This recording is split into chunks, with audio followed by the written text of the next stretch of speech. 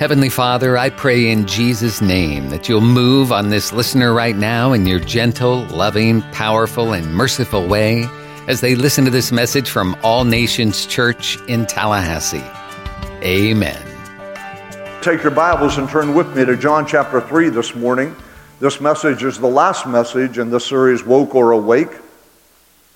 And this message is directed to the church, to you and to me. So I want you to listen to every word I'm about to say this morning.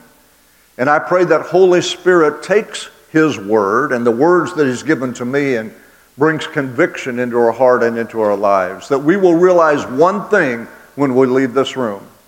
And that one thing is, it's not about me. It's not about me. It's about Jesus. And when we realize that, it changes our attitude. It changes the way we interact with other believers. It changes our experience in a worship service. Because we're not saying, well, I didn't like that song, or the sound was too loud or too soft, or I didn't like what they're wearing on the platform, or I didn't like what that preacher had to say. We realize it's not about me. It's about Jesus. I pastored for 8.5 years in Topeka, Kansas, and there was a lady who was my nemesis. She never had a good thing to say. She was always griping and complaining. Don't let that be you. Always griping and complaining. 8.5 years, I never heard a positive word from her. It was always, it's too cold, it's too hot, the sound's too loud, you're singing too long, you preach too long, the lights weren't right, on and on and on and on. And it was difficult to pray for that gal. Very difficult. And I just prayed that God would change her heart, but to the best of my knowledge, He never did. She never allowed it to happen. So this morning, my prayer is, God, change our hearts. Let us be tender in your hand today. Bring changes to each one of us. John 3, 28 through 30, we're talking about John the Baptist. This is his statement concerning Jesus. You yourselves bear me witness that I said, I am not the Christ, but I have been sent before him. He who has the bride is the bridegroom. But the friend of the bridegroom, who stands and hears him, rejoices greatly because of the bridegroom's voice. Therefore, this joy of mine is fulfilled. And look at verse 30. He must increase, and I must decrease. Wow, if there is a passage of Scripture, one verse, and that's all you could ever memorize that one. He must increase, I must decrease. He has to become more, I have to become less. And when we look at wokeism, we realize that's the direct opposite of that ideology. See, wokeism really isn't an opinion. It's not a political position. Wokeism is paganism. It's a false religion. Paganism at its core, saying that you are your own God. You are your own God. Wokeism is all about you. It's about your gender, your sexuality, your race, your vindication. It's about you. It is not about God. Theology is the study of God. It's the study of who He is, what He has declared, His vastness, His greatness, His overarching plan for the universe. It's about God. So we could really say that theology is He-ology, because it's all about Him. It's all about God. And when we read the Bible, we recognize the Bible is a book about Him. You and I aren't in the book. He's in the book. It's all about Jesus and His plan and God's plan for our lives. I hate to tell you this, but we are not David defeating Goliath. We are not Moses parting the Red Sea. We're not Peter walking on the water. It's not about us, it's about Him. Theology is He-ology, and it's all about Jesus. But wokeology is Me-ology. You see, theology is He-ology, wokeology is Me-ology. Will you say that with me one time? Wokeology is Me-ology. I couldn't hear you. Do it one more time. Wokeology. There you go. Get that in your spirit. Wokeology is the study of me. It's like that great wokeologian, Me-ologian said, Toby Keith, I want to talk about me. I want to talk about I want to talk my, me, my. I want to talk about what I want, what I see, what I need, what I feel. Occasionally, I want to talk about you, but now I want to talk about me. It's all about me. Me-ology is the study of me. It's about my success, my joy, my overcoming, my testimony, my vindication.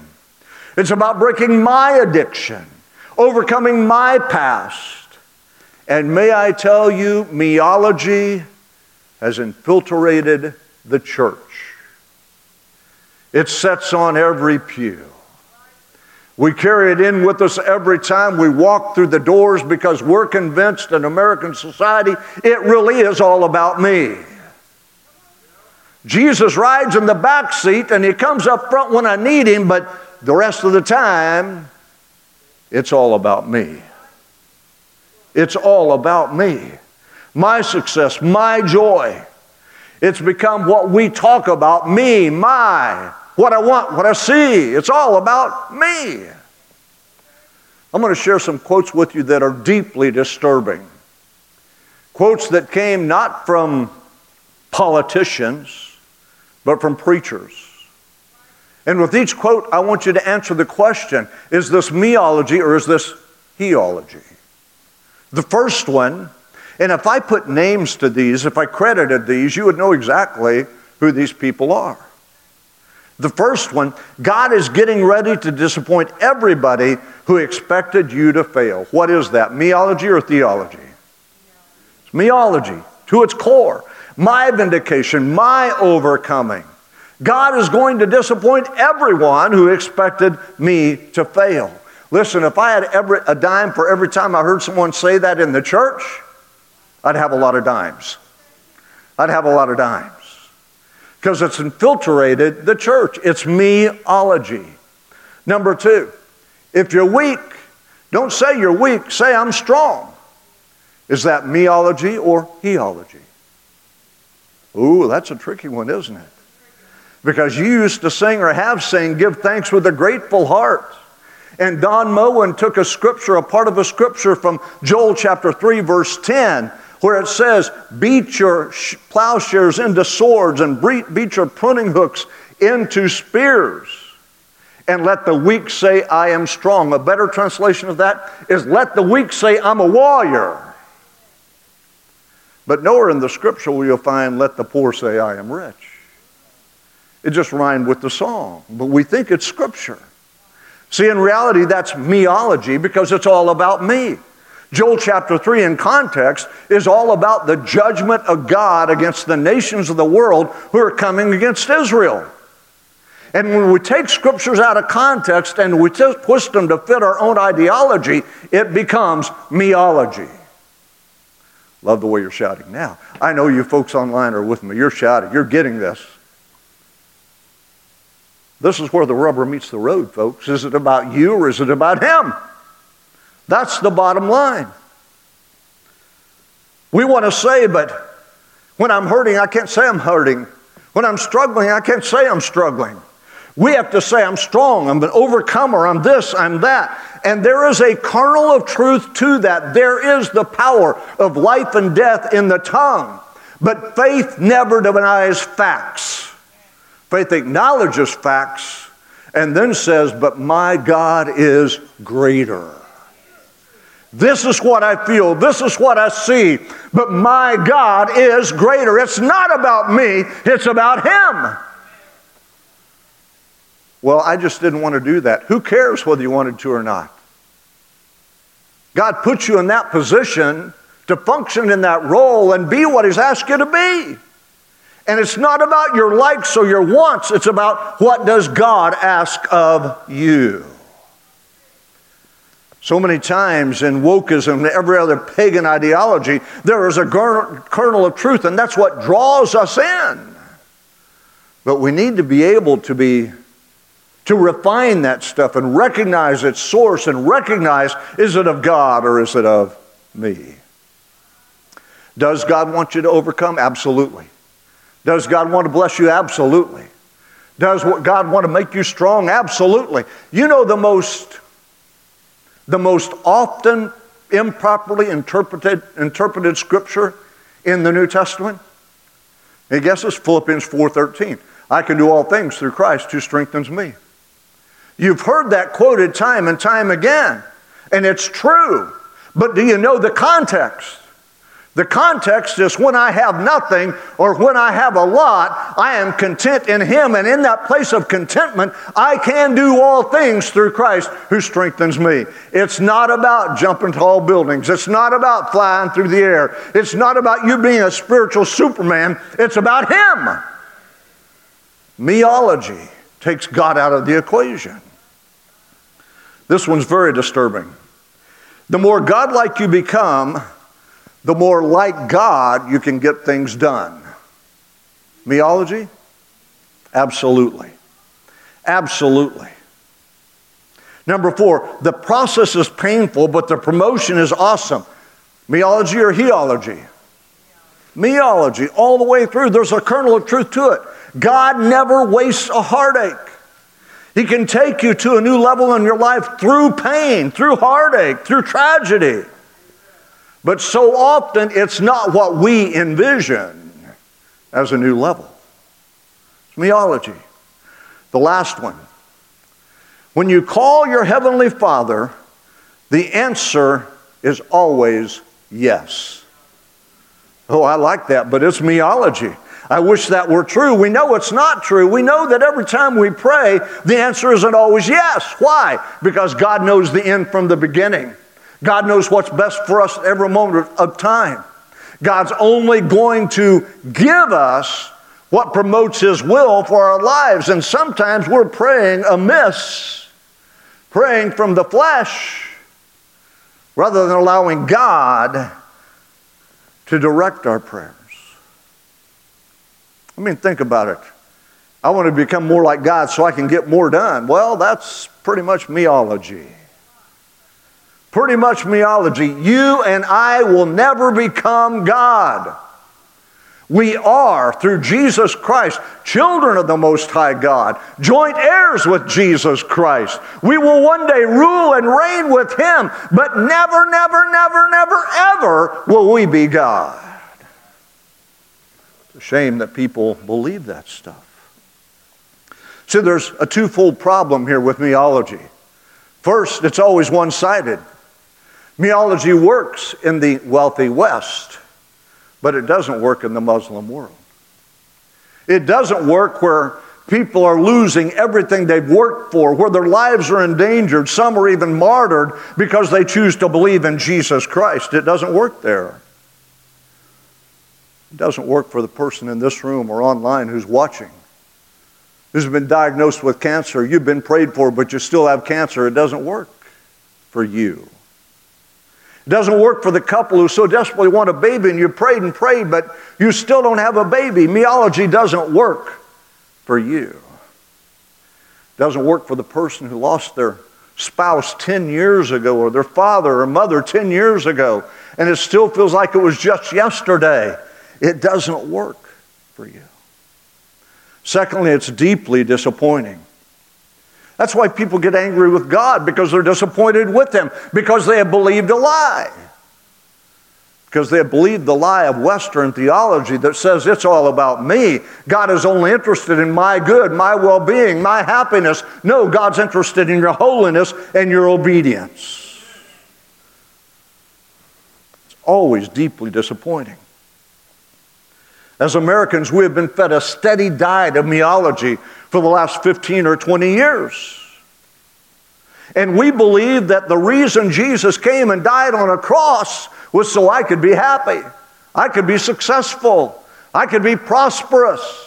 I could have a good name and a good reputation in the community. That's why He came and died. That's not why He died. He died because He loves you.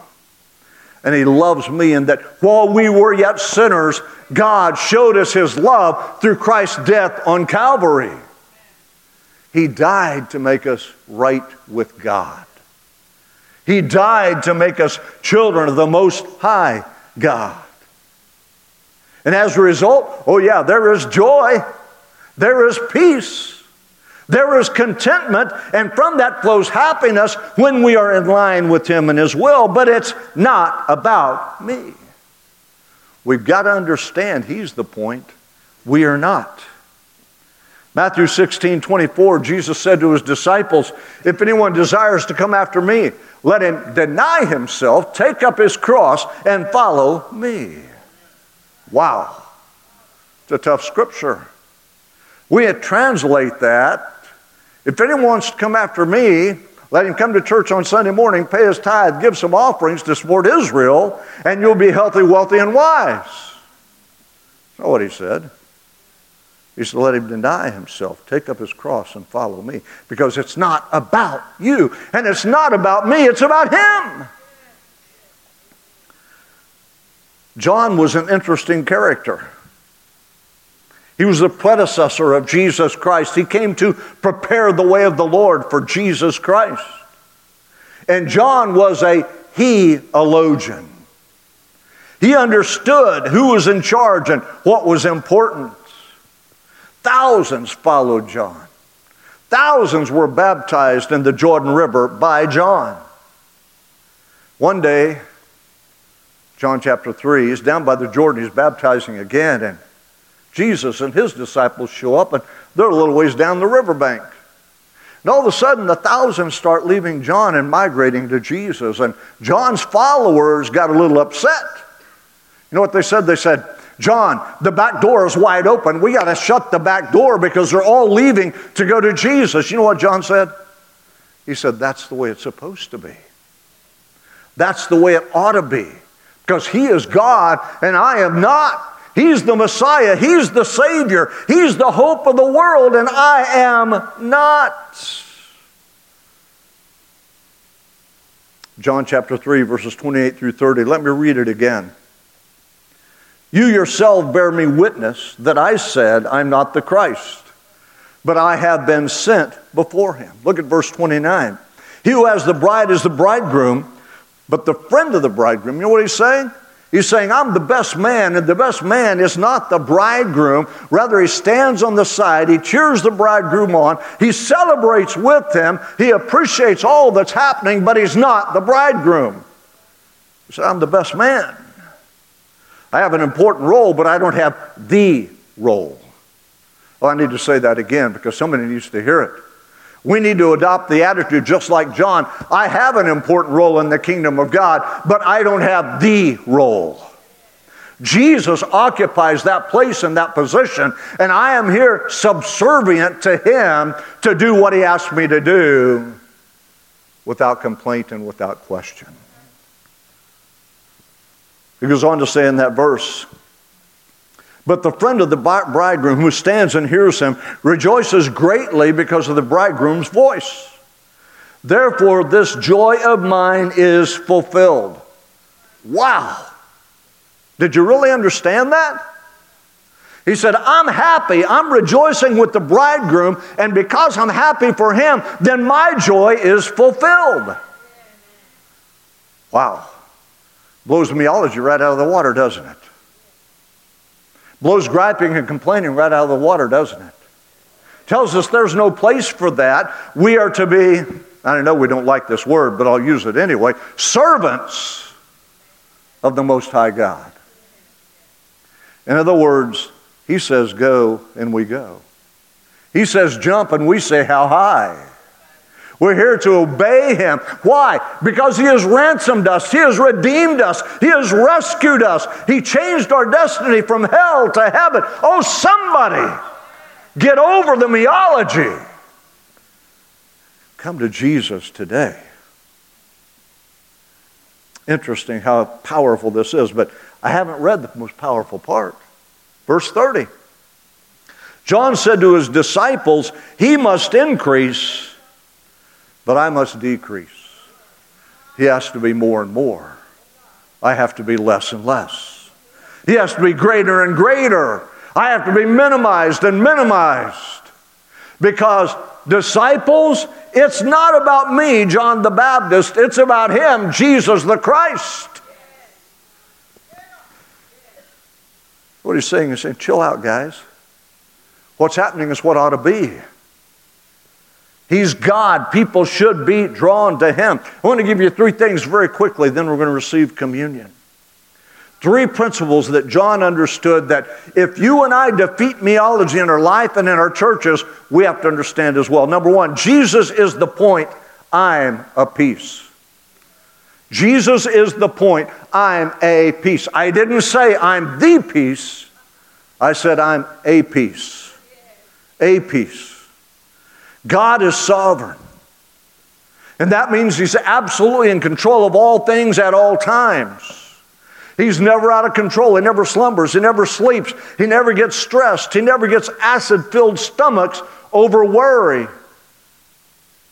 He's in absolute control of all things at all times. No exceptions. And God has a plan. And His plan is that He may be lifted up, that all men will be drawn to Him. His plan is that whosoever calls on the name of the Lord shall be saved. His plan is that with the heart man believes unto righteousness, and with the mouth confession is made unto salvation. Oh, do you hear me? It's not about you. It's not about me. It's about Him. It's about Him following God's plan. You see, the Bible's all about Jesus. You may have a biblical name, but it's not talking about you. I have a biblical name, but it's not talking about me. Matter of fact, my parents misspelled my name from the Bible, so there you go. It's not about me. Don't try to insert yourself in Scripture and make yourself the point or the piece when that's not God's plan. But listen to this. When we understand we're a piece, we're not the point, we're not the piece, we're a piece. It's in that place, and you need to write this down. When I know I am a piece, that I live in peace. When I know and understand that I'm a piece, then I live in peace. What this says to me? It says I don't have to measure up to the world's standard. That my success isn't judged by the world or by you. It's judged by God. It's judged by the Lord God Most High. You know, I pray every day that this church be filled, but then I realize that this city, this is not arrogance. It's a simple understanding. That by and large, the city of Tallahassee has no desire for a move of God, and no desire to hear the truth of God's Word. Itching ears, placate me. Tell me something that will make me happy, that will encourage me. I'm telling you something that will encourage you every day. It's not about you, it's about Him. So the pressure is off your life, and all you have to do is follow Him. It's not your success, it's His success. It's not your victory, it's His victory. It's not that you overcome, it's that He is overcome. Do you hear what I'm saying? It's not about you, it's about Him. It's time for all the spoiled little mama's babies in the church to grow up. Love the way you're shouting now. I'm talking to some of you. You've been coddled way too long. Paul said you should be teachers by now, but you're still drinking the milk of the Word. What's the problem? Problem is we're happy with church on Sunday, as long as the preacher gets us out at a decent time. And if he doesn't, then it doesn't matter what God is doing, because we're not going to be happy. The Bible's all about Jesus. He's the point. I'm a piece. We have to understand that. And then we can understand that when I'm healed, God is good. And when I'm sick, God is good. When I'm successful, God is good. And when I lose everything, God is good.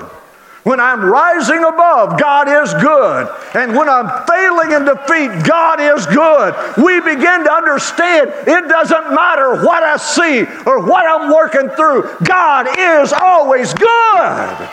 He never changes. He's good. My God, let us see that. Let us see that today. When God's good, you can move past a heartache. When you understand God is good, even when you're diagnosed with a disease that's incurable, you can walk through it declaring, whether I'm healed or whether I'm in heaven, God is still good. God is good all the time.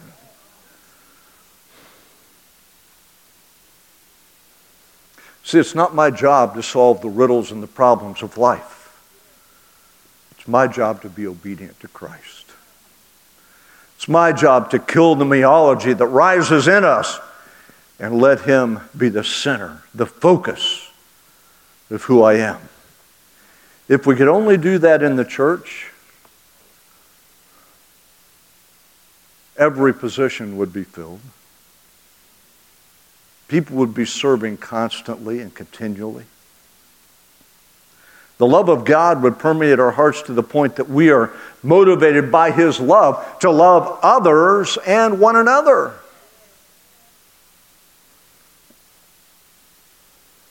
John keeps explaining to these guys. I'm going to read it from the New Living Translation, the same verses, verse 34. For he is sent by God.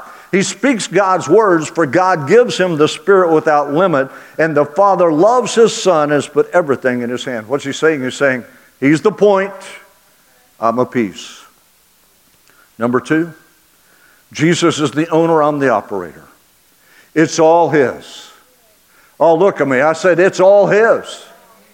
You may have been extremely successful. You may be a multimillionaire, but I've come to tell you this morning, it's not by your act, it's by His grace. It's all His. You know what it means? It means you've been a good steward of what He's given you.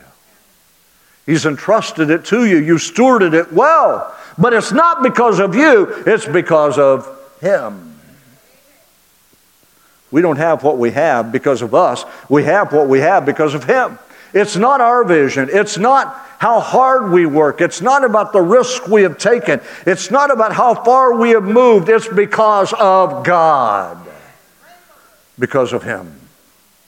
He gave you the ability to work. He gave you the mind that allows you to. He gave you the talent to steward those. He gave you the opportunities. And when He gave it to us, you didn't waste it. But it's still all His. Now here's where a piece comes in.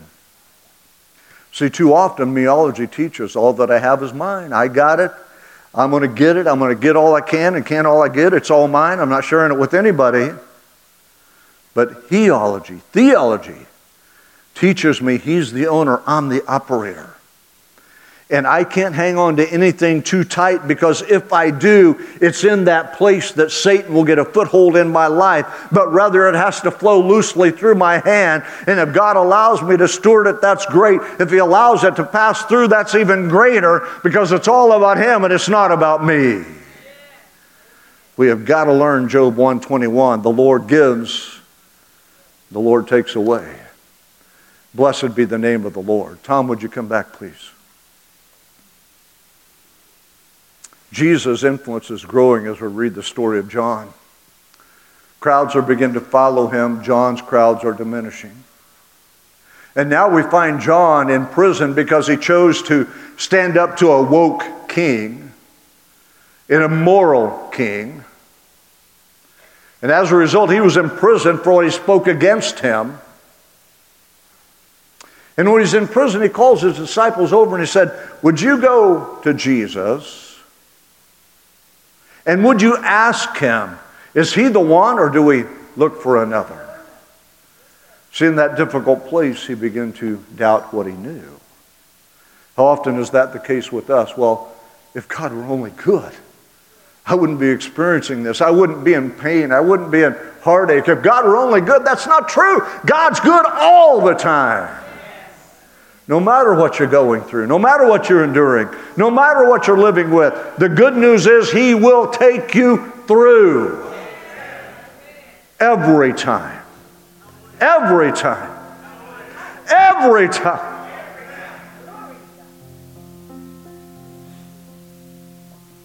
Is He really the deliverer? John's thinking, is it going to get me out of here? Is it going to break the prison doors off? Is it going to set me free? You can read Jesus' response to these disciples in Matthew 11, verses 4 through 6. Jesus answered them and said, "Go tell John the things which you hear and see. The blind see, the lame walk, the lepers are cleansed, the deaf hear, the dead are raised, the poor have the gospel preached to them." In other words, John, I'm doing exactly what I'm supposed to do. Yes, I am the one. I am the Messiah. Look at verse 6, because this is where me-ology dies to theology. "And blessed is he who is not offended because of me."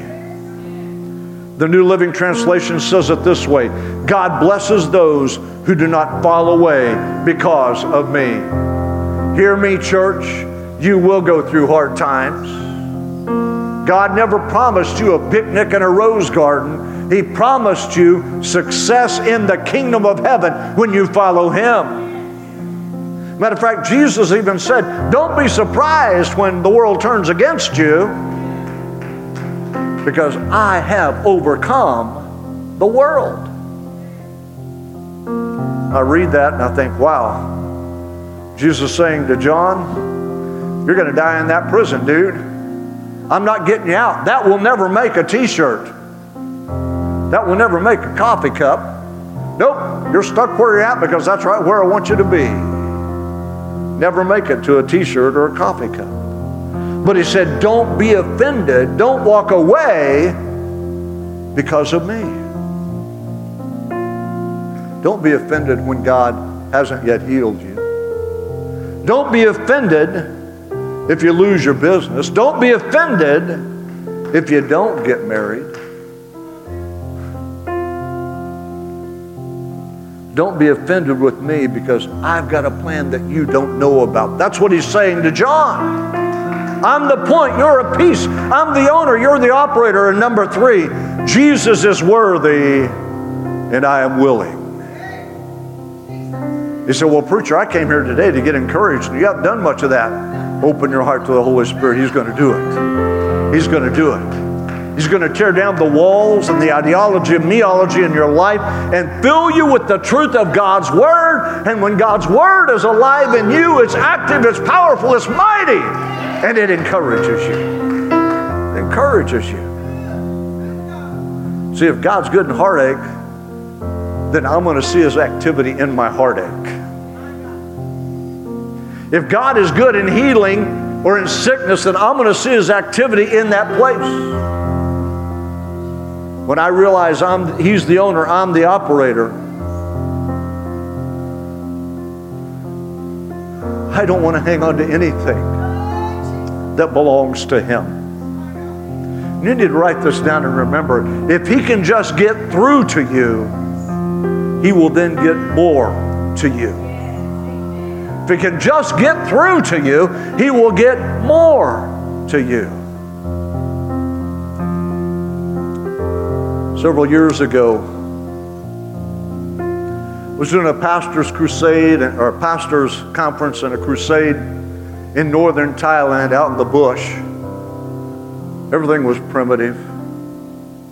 And during that time, the pastor that invited us and hosted us began telling me about a small work down in the very southern part of Thailand, 100% Muslim area, and about a girl named Grace that went down there and started a church.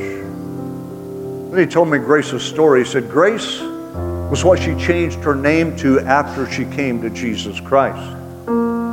She was born at a jihadist home in Indonesia. Her family was radicalized. One day Grace got a job working for an American family in Indonesia. She was their nanny. Her parents told her, you've got to convert them to Islam because they were Christian. And the more she tried, the kinder they were to her. They paid her well. They were generous to her. They were kind to her. And then her parents said to her, because they're Christian, they'll be mean and they'll be vulgar, but All she experienced was the grace and the kindness of God through them. And then one day, several months into her employment, they gave her a Bible. She was highly offended. And she said, I'm going to read this Bible and I will prove to you it's nothing but lies. And as so often happens, when she began to read the book, when she began to read the stories of Jesus Christ and what the Word says about Him, Holy Spirit settled over her heart and convicted her. And there in her own room, in her jihadist home, she fell on her knees and she repented of her sins and asked Jesus to come into her life. And when she told her parents that she had converted to Christianity, she was immediately arrested, taken before a religious tribunal. The charge was blasphemy. When the tribunal came back, they said, your punishment, you'll be stripped naked, you'll be dragged through the streets by your hair, you'll be beaten and cast out of the village.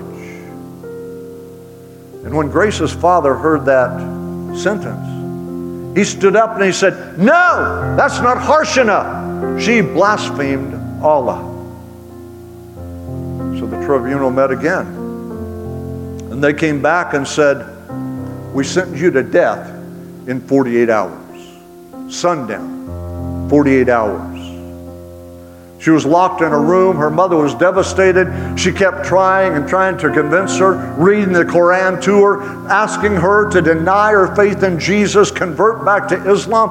And you know what Grace said? She said, if I get to die for Jesus, He's worthy of it. And it's the greatest privilege of my life. That doesn't fit on a t-shirt either, does it? Never see that on a coffee cup. Through a miraculous act of God, very similar to Peter being delivered from prison. She was delivered from her parents' home. She was taken in by an underground Bible school in Indonesia. She graduated, and then God said, I want you to go to southern Thailand, to a 100% Muslim region, and I want you to be a missionary for me. So she went. When she went to that little city in southern Thailand, she started talking about Jesus, and there were 6 or 7 other people who were Christians already, and they came to her. They started a small house church. So when I heard the story, I said to my host pastor, man, I'd love to go see her and encourage her. He said, well, it's just a plane flight away. Let's go. So we flew down there. Never forget when we pulled up to the church. Nothing more than a dilapidated shack, a house. We walked in the door and I met Grace. She was probably about this tall, 80 pounds, soaking wet. And I said to her, I've heard your story. And you know what she said through the translator? Oh yes, God is so good. I knew her life was in danger. There was a death warrant out for her. She'd never see her parents again outside of a miracle. And you know what she said? Oh yes, God is so good. I looked around that room and the furniture was broken, dilapidated. There weren't 4 legs on any chair. She was so full of joy, inexpressible, incomprehensible joy. They fed us an incredible meal. We listened to the stories of all 7 of these people whose lives were literally in danger every moment of every day, and they were so happy. So happy. I had 2 other pastors with me. They asked the other guys, what do you do? And one said, I'm a senior pastor. The other said, I'm a worship leader. When they heard that, their eyes pricked up. They said, can you play a guitar? He said, yeah. So they reached behind a broken piece of furniture and pulled out an old guitar that looked like it came over on Noah's Ark.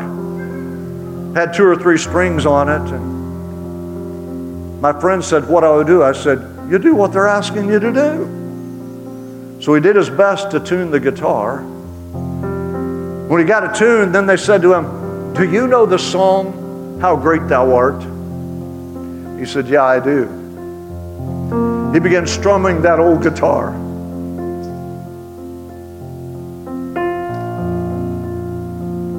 And I looked around the room. When he began to sing in English and they began to sing in their native tongue, "Oh Lord my God, when I in awesome wonder consider all the world thy hands have made." Their hands were uplifted. Tears were running down their cheeks.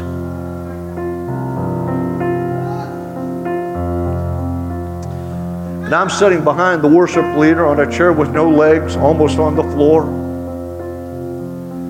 And when I experienced what was happening in that room, where it wasn't about me, it was about him, God wrecked me, tore me apart. It's like he body slammed me, but I didn't get out of the chair. I'm in a house with these people that don't have anything, but they're so full of joy. Wrecked me.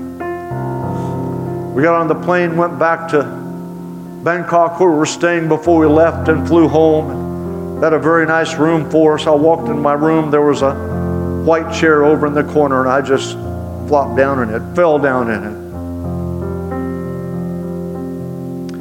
Over and over again, I had to say, "God, I'm sorry. I've made it about me, and it's not about me. It's about you. It's about you. It's about you. And God, I want what those people have. I want a joy that's unsurpassed.